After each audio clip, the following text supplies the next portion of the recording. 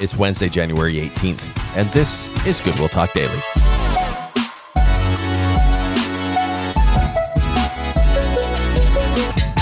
Welcome back, everybody, to Goodwill Talk Daily. Great to be with you today. A quick reminder that tonight is Wednesday night, which means all of our Wednesday night programmings are up and running. Youth group tonight for our teens. Also got American Heritage Girls and Trail Life Boys for the kids. Also, on top of that, we have our choir that has been rehearsing, getting ready for Lent, which is right around the corner. Hard to believe. I know it's still January, but already thinking towards Lent. So our choir is rehearsing on a regular basis.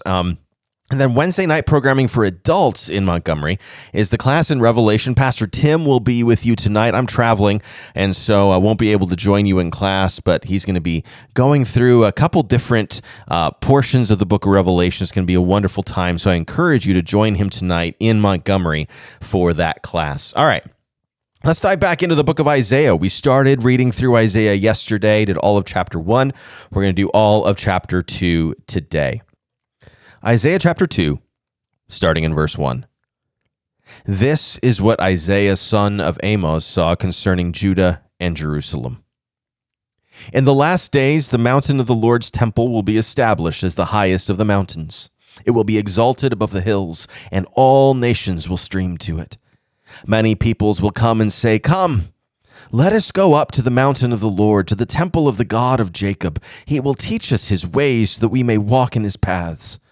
The law will go out from Zion, the word of the Lord from Jerusalem. He will judge between the nations and will settle disputes for many peoples. They will beat their swords into plowshares and their spears into pruning hooks. Nation will not take up sword against nation, nor will they train for war any more. Come, descendants of Jacob, let us walk in the light of the Lord. You, Lord, have abandoned your people, the descendants of Jacob.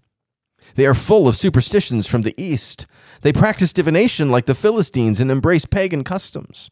Their land is full of silver and gold. There's no end to their treasures. Their land is full of horses. There's no end to their chariots. Their land is full of idols. They bow down to the work of their hands, to what their fingers have made. So people will be brought low, and everyone humbled. Do not forgive them. Go into the rocks. Hide in the ground from the fearful presence of the Lord and the splendor of his majesty. The eyes of the arrogant will be humbled, the human pride brought low. The Lord alone will be exalted in that day. The Lord Almighty has a day in store for all the proud and lofty. For all that is exalted, they will be humbled.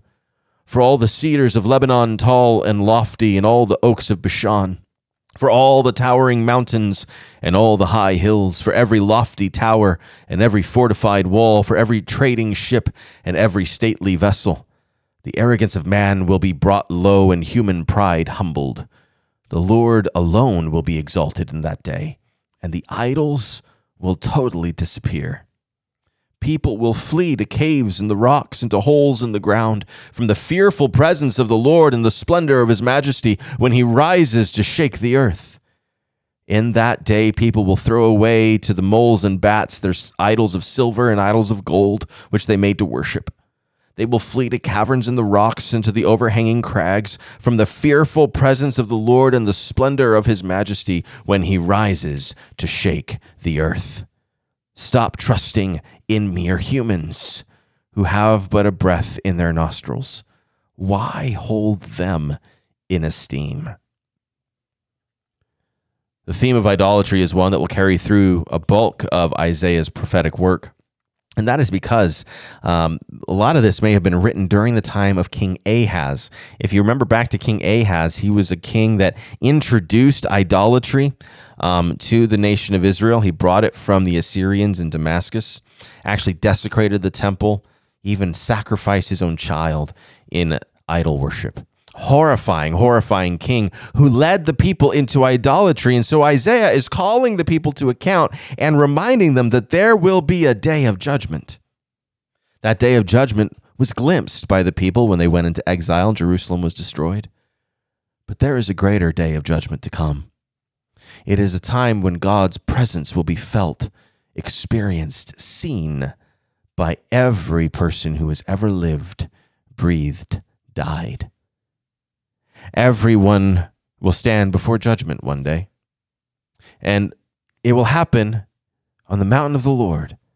It will be established, and all of the nations will come to it. And those whose names are written in the book of life, those who have put their faith in Jesus Christ for salvation, who have trusted in him, not in their own abilities, not in their own religious duty, those who have put their faith in Jesus Christ and in him alone, who have trusted that he is God, that he died for their sins, that he rose again to give them life, that he will return again one day. Those who are faithfully following after Jesus as a part of his church, his body, his bride, we enter into glory. But for those who have rejected Christ, for those who have never put their faith in him, they receive the condemnation of the Lord, a just judgment for their violence and idolatry. There is only one system that does not beget idolatry and violence, and that is the system of the kingdom of God. Every other human system, every other human heart is filled with idolatry, and there are victims of its violence all around.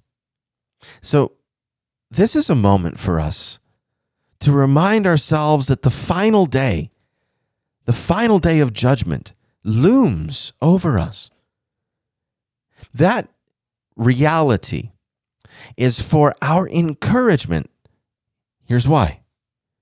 Injustice will be responded to by God. He will meet injustice with divine justice. But it is also a warning that might encourage us to flee temptation, to resist the devil, to not give in to the things of this world, but to instead pursue Christ with all that we are, laying aside every weight that would weigh us down, getting rid of every sin that would hold us back, that we might serve him in the fullness of who we are, for his glory, for our good, and for the good of this world and our neighbors. Let's pray together. Father, we thank you. We thank you for this reminder of the final day of judgment. Yes, it will be a great day of redemption, but it will also be a terrible day of judgment and horror. For those who have not put their faith in Jesus Christ, the judgment means an eternity apart from you in hell. And so we ask, Father, would you forgive us? Would you draw our hearts closer to you? Help us to lay aside every sin and weight that would hinder us in our walk with Jesus Christ. Help us to give ourselves to discipleship. Would the word of judgment not frighten us? Would the word of judgment not make us blush as if we're ashamed that this is even in the Bible? But rather, Lord, would it spur us on to holiness? And would it lead us into worship? For that judgment is no longer us. There is no condemnation for those who have put their faith in Jesus Christ. We thank you for that truth. We thank you for your love.